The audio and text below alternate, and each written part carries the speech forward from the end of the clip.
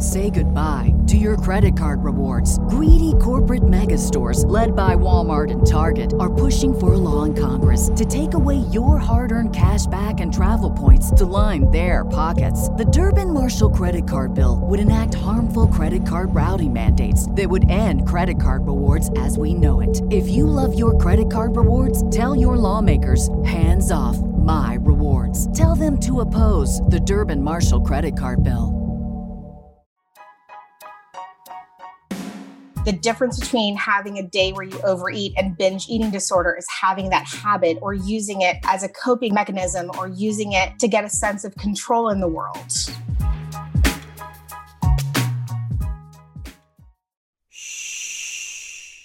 Welcome to the Secret Life Podcast. Tell me your secret. I'll tell you mine.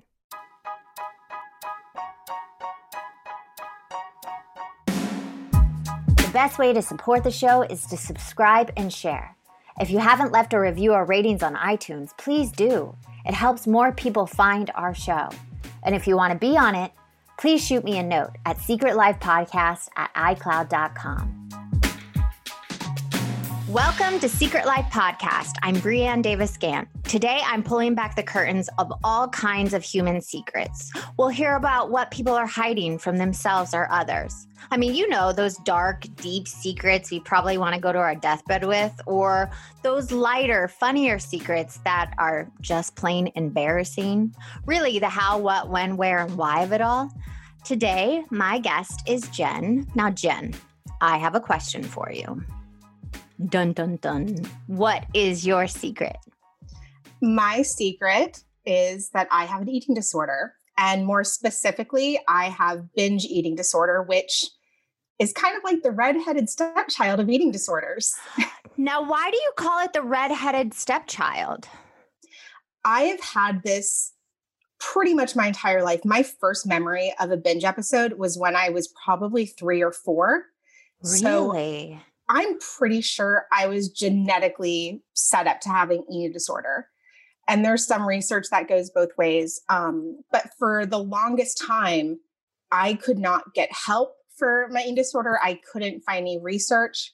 When I finally started getting help for it, they couldn't classify me as a binge eating disorder patient. I was classified as a non-purging bulimic. So there was really nothing they had set up for binge eaters, even though I'm sure it's a lot more common than it really is because a lot of people don't know about it. There was just nothing out there for binge eaters for a really long time. So let's go back. You said it, the first episode was at 3. Do you remember it or did someone tell you about it? That's the first memory I have of having a binge episode was when I was probably 3 or 4. I think it was right before kindergarten. So what happened? I just remember eating and eating until I felt really sick and I kind of was in a trance. And that's how most of my binge eating episodes are, where I don't always know they're happening when they're happening. And then I'll have a moment where I kind of wake up in the middle of it. Wow. So it's almost like you go out of body. Is that what like you disconnect so much? Yeah, definitely more often. That was the way it is. Now that I'm working toward recovery, I'm much better at recognizing it a lot faster, or recognizing signs or preventing them, which hopefully that's the longer goal. But it's definitely an out-of-body experience. There's no question. Okay, but I still want to go back to the 3 years old because I find that so fascinating. First of all, in my childhood, I blacked out a lot of my childhood. I don't remember my childhood at all, which is kind of scary. That's a whole other episode. But my point is, what do you remember doing and eating, and where were you at 3 years old? I don't have a lot of those specifics in my memory. I just remember the feeling of like waking up of like, what happened? Like, why did I just eat this? And I don't have a ton of memories from when I was little. My first memory, I was 2. I remember my brother's first birthday and I would have been 2. But it's not super specific. And I have memories of this from elementary school, middle school, high school, college, adulthood. So I also wonder sometimes how much of the memory is that memory on its own versus other memories coming in. But I do know I've had this struggle my entire life. There's no question. Okay, so you can't remember that specific. Can you remember a specific one? Because I would love the listeners to know what that moment is for you. Because when you say you binge eat it and like, did you like wake up from out and like things were all around the floor, or where like, can you just give us a description of those kind of moments? I mean, the most common one I would say is I make something for dinner that's supposed to be 4 meals. And the next thing I know, it's all gone. And I feel like a lot of people probably do that and they don't talk about it. Like you make this big, let's say like chicken pot pie and you eat most of it. Or is that like, it's that you just don't even think about it? Yeah. And it's kind of like that. But I think the difference between, I mean, you can almost do the comparison with anorexia. The difference between watching what you eat and anorexia is taking it to the extreme or having a habit of it. The difference between having a day where you overeat and binge eating disorder is having that habit or using it as a coping mechanism or using it to get a sense of control in the world. Okay. So when you felt like you were using food to have a sense of control in the world, what age were you? What happened? What was that moment where you literally admitted to yourself, like, I have a problem? I don't actually know exactly when I admitted it to myself because a big part of keeping it a secret for a long time was essentially a secret from myself. Yeah. I think probably the end of college or right after college is when I finally was like, this is not a lifestyle I can live the rest of my life. This is not healthy. This is not helping me. And when I was 22, I think it was, I had to have a hip surgery, completely unrelated to my eating disorder. And I was overweight. And when you go into surgery overweight, it's not healthy. Yeah. So I did a completely medically supported diet. It's very extreme. I had to go into the hospital every week for monitoring, but basically it's 600 calories a day, only doing these medically supervised shakes. Oh my God. How was that? Honestly, it was the greatest time of my life. Okay, explain. I that was, just so you know, my mouth was ajar and I had no idea that was going to be her answer. Okay, go ahead. The first probably 3 days were miserable. Like I was like, I need to be done with this. But then I didn't have to think about food at all. There was nothing I could completely be sober from food, which you can't really be sober from food in a normal life. But having just these medical shakes, that was my world with food and that's it. And I wish I could live like, and also, I lost a lot of weight. That was really great. And my surgery was fine. Tomorrow is the 14 years since I've had my hip surgery. So almost my surgery anniversary. But yeah, Aww. And I did that diet a second time after that because I did gain weight back. But just the freedom to not have to even look at food was awesome. It like takes away that obsession. I know for me, like my addiction is really difficult because we have to relate to people. And, and your addiction, you have to eat food. It's not like drugs and alcohol where we can just disregard it like for the rest of our lives. We have to figure out a way not to be obsessed with it and to bring it back in a healthy way. Exactly. And I've said, and obviously all addiction is awful and horrible, but I have said, like, I wish I was an alcoholic. I wish I was a drug addict because, oh my God, it would be so easy to go sober from that versus food. I completely agree. I feel like it's like the money, the food, and the sex and the love are the hardest. I always said, well, we had this heroin addict come in one time and he says it was easier to quit heroin than it was to quit this girl. And that was a wake-up call for me. Like these illnesses can kill us more than any other one. So you had this bottom at 22, like, I don't want to live this life. And then you had that obsession of food taken away. And you said you gained the weight back. What happened? Was there something traumatic that happened? No, it's just not the fix that it was a great tool. And I'm sure if I did more intensive therapy or more, self-reflection at that time, maybe I could have found a way to bring food back into my world in a healthy way. So I regained the weight, decided to do the diet again, lost all the weight again, and regained the weight again. Wow. And So just this roller coaster right now that you've been on. yeah, and as much as I want to say, oh, I would love to do this diet again, like I know that's not the right choice for me. Like that's not going to get me to a healthy relationship with food, because there's I don't want to say there's no way to reintroduce food from that diet, because I have friends who are in the program who did amazing and have kept all the weight off and have a really healthy relationship for food. But for me, my journey to recovery is not cold turkey and finding a way to bring it back. I haven't figured out what my journey to recovery quite is yet, but that's just not it. So are you holding any other secrets around this right now? Like, do people in your life know that you're still struggling with this? Or this I don't know. I don't know if they know how much I struggle. I've definitely talked to my family. Quarantine is especially hard for binge eating disorders because I have to keep food in my house that I might not want there. I have to get a week's worth of food at one time versus getting 1 or 2 days. So I've definitely talked about how much that's a struggle. And I also blog about my eating disorder and many other things. And I've written about how this is just not easy. Yeah, which I do want to get all your information at the end so people can check it out if they're also struggling with this problem. Because I know at a young age, I had an eating disorder. So I'm just going to be very transparent. So I understand how hard it is. I had it on the other side. My control was like restriction.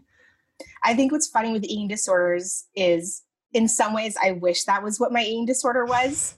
And then I have friends who were anorexic and like, I wish binge eating was my struggle. Like you always want what you don't have. The opposite addiction. It's that compare and despair. You're like, I have it worse than you. I wish I had yours. And the other person is like, mine is really bad. You do not want mine. I want yours. Exactly. And I mean, obviously people can die from both and there are serious health issues, and you have the same struggle with how do you find sobriety with an eating disorder when you have to encounter your issue multiple times a day, every single day for the rest of your life. That's the thing. That's what I really want to get at is this is like a lifelong struggle. Everybody that I know that has dealt with this kind of issue has dealt with it their entire life. Like that small voice in your head is always either counting the calories or wanting one more slice. Do you feel like you're wrestling with your brain? It's a mix of, I want to count the calories because I also need a sense of reality. If I have a binge in my head, I'm like, well, I just completely blew the entire day. I might as well just keep going horribly. But if I actually sat down and wrote down, okay, what's every single thing I had today? Maybe it's not that bad. So sometimes I need that sense of reality, but then other times I just can't deal with it and I can't confront it. So yeah, I do have that battle going back and forth of which one is the right thing for me today. And it's not always what I consider the right thing because my brain likes to tell me the wrong stuff all the time. Yeah, you don't trust an addict's brain. Normally they take us down the wrong road. So do you keep that journal, like what you eat? Do you count those calories to keep you on the right track? I try. I do track something every single day, no matter what. Whether I'm 100% accurate or not is kind of a hit or miss. It definitely depends on my mood sometimes. It depends if I've had a binge eating episode. There's so many factors with it, but I've held myself accountable to, I'm not going to completely ignore an entire day of food no matter what. I will always track at least one thing to hold myself accountable to that. Interesting. Okay. I do have this question and I love to ask everybody this. I like to talk about the 7 deadly sins. Now, it's not in the religious sense. It's more in the sense of character defects that all humans have. So which of these, ring true for you and why? So I'm going to name them for you. So we got pride, greed, lust, gluttony, envy, anger, and sloth. So I think there's 2 sets of answers to this. One is the sins that relate to my secret, which technically is no longer a secret now because I have been much more open. But then the other one is the sins that relate to keeping it a secret. Okay. Answer both then. I love that. So I think for my eating disorder, the sins that work for it would be pride, thinking I have the right way of living. This is fine. I'm okay. I know what I'm doing. Greed and gluttony, I think you kind of have to put in there because that kind of fits. Yeah, I agree. As much as I don't want to consider it, I think you have to. And then anger, being angry at your body or your mind for betraying you, for lying to you, for misleading you, for making you do things you don't want to do. And then the sins that I think relate to keeping my eating disorder a secret. Similar things. I think pride in not wanting other people to know or to have them, to make them be able to say that they're better than you or healthier than you. Or they have all the answers and you're failing somehow. Exactly. I unfortunately had a family member who was very verbally abusive to me that liked to say, being fat is the worst thing. No one in the family loves you. Everyone wishes you weren't a member of the family. And I never wanted that person to know that I had an eating disorder because I felt like they would probably use it against me. Yeah. And I think anger works for keeping it a secret because you don't want someone to tell you you're wrong in how you're living and force you to change. And then envy, that I was envious of my friends who had normal lives and normal relationships with food and all of that, even though now that I'm more open about it, no one has a normal relationship with food. No one does. No one. And I agree. And I'm so glad you said that. But I do want to hit real quick. And I think we're missing something, at least for the listeners. What are those things that you identify that trigger you to binge? Are you aware of what like those are? There's some that I'm definitely aware. I know boredom is a big one for a lot of people. That's not always a trigger, but that can be. A big one is just like wanting a sense of control in the world. Like go out with a guy and then turns out he's going to ghost me. Well, then I'm going to go binge because like I can't control this guy no longer contacting me, which sucks. Mm-hmm. I can control something else. Yeah. So control is definitely one. And I think something that they really don't say a lot about binge eating disorder is food is awesome. Food is good. Food is delicious. Sometimes you do just want to eat all the ice cream and you just don't have that thing in your brain that turns it off. Yeah, it's that I agree. Like if there's a white frosting, white cake at a party, like I want to eat the whole thing. I get it. Like the immediate, when I put the cake in my mouth, I am high as a kite. Like I love like dessert, but then it's like, for me, sometimes I would eat it so fast because I didn't want my mind to stop me. Do you have that? Or is it just me? I think that's a big part of binge eating is it is rapid consumption of food. Yeah. Because not only do you not want your brain to realize what you're doing, but you almost want to trick your stomach because you are going to get full. You may get very sick. I don't throw up because I binge, but I have thrown up from binging. There's definitely a difference in those two. And so you want to be able to almost trick your stomach into not getting you sick. And the easiest way to do that is very fast consumption of food. Okay, good. I didn't want to be the only one. Like, you see those cookies and you're like, I just want to eat all these cookies because I'm feeling feelings, but I don't want to feel these feelings. At the same time, there's also, I don't know how common this is with other eating disorders. I know for binge eating, I have several people who've told me the same thing.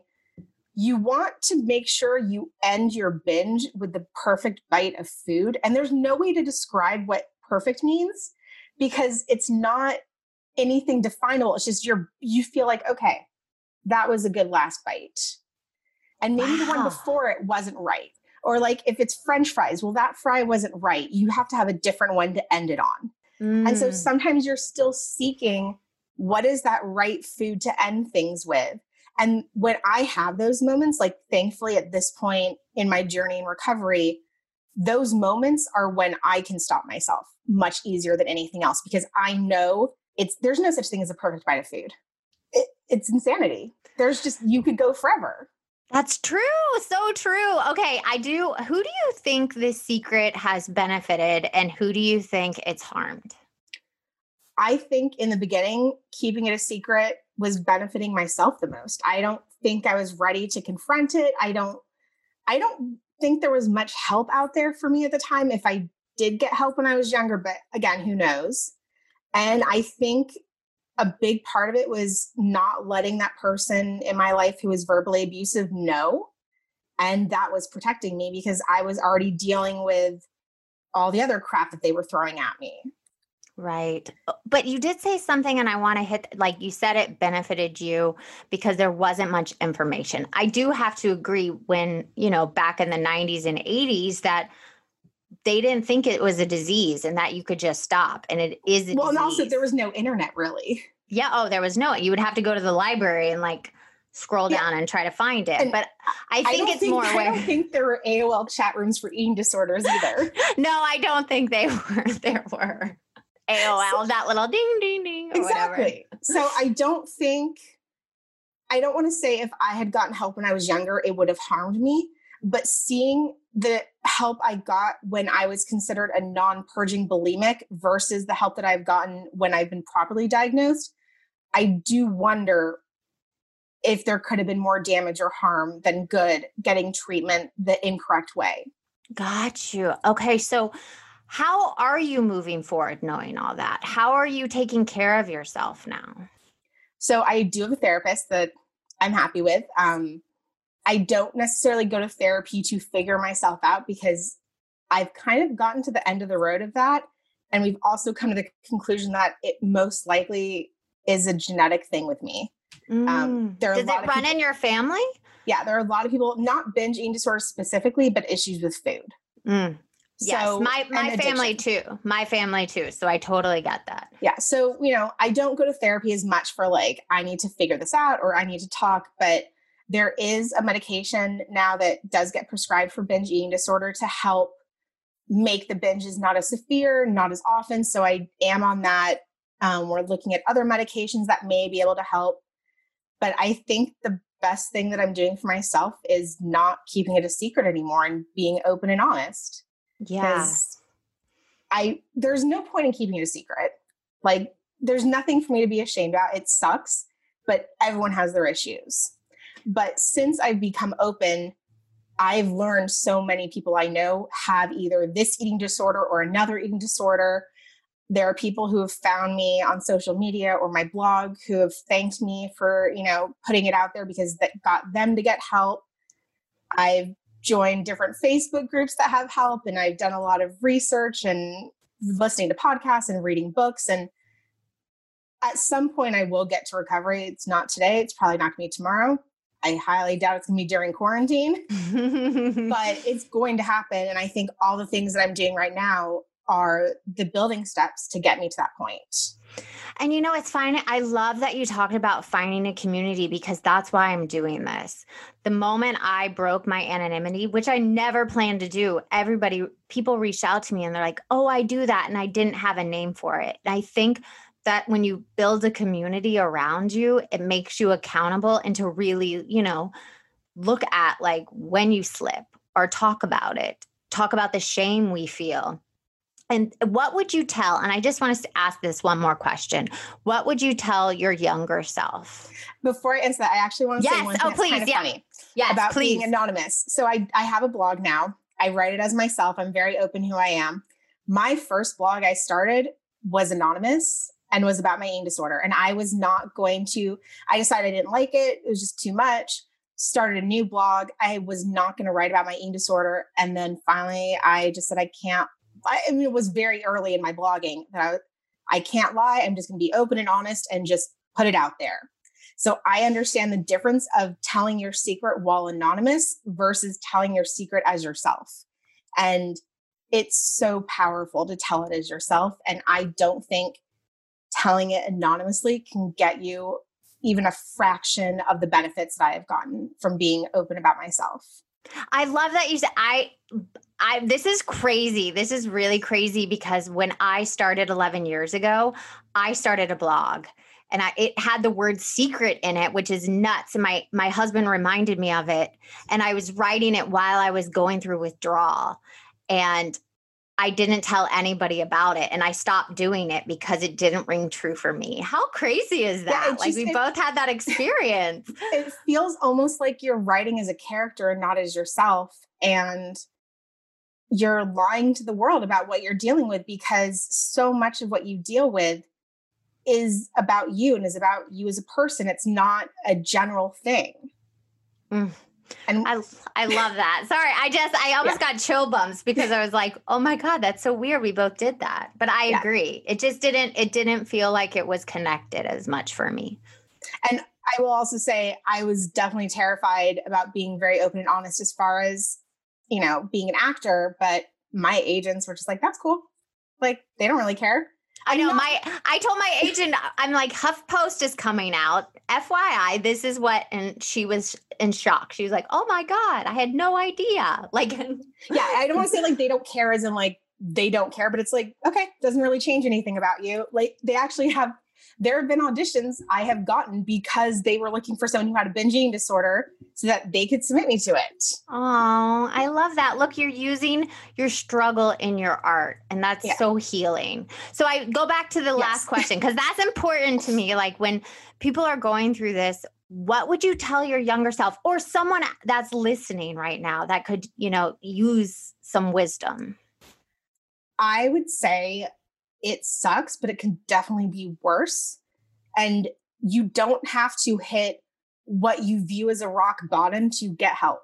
Whatever point you want to get help, that's fine. If you only have one binge eating episode and you're like, I can't, like, I need to figure out what's wrong with me, go get help. You don't need to compare your struggle to anyone else's or your rock bottom to anyone else's. Whatever is the moment that you decide you aren't happy, go fix it. I love that. And will you please give everyone your information so if they want to follow you or read your blog? Yeah. So on Twitter and Instagram, I'm the Jen Levin. And the name of my blog is Finding My Inner Bombshell. It's just findingmyinnerbombshell.com. And if you do want help with an eating disorder, I do have a resource tab for eating disorder resources that I have found helpful or other people have recommended. So if you just want to find help and you don't want anyone to know, that's a great place to get some stuff. Well, thank you for coming on today. And I'm so grateful. Thank you for having me. I really appreciated this chance to talk. All right. Until next time. Bye.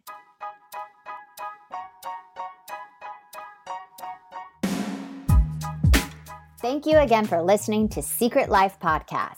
Please subscribe, share, send me a note, and you can always support the show with a donation on our site, secretlifepodcast.com. Until next time, bye.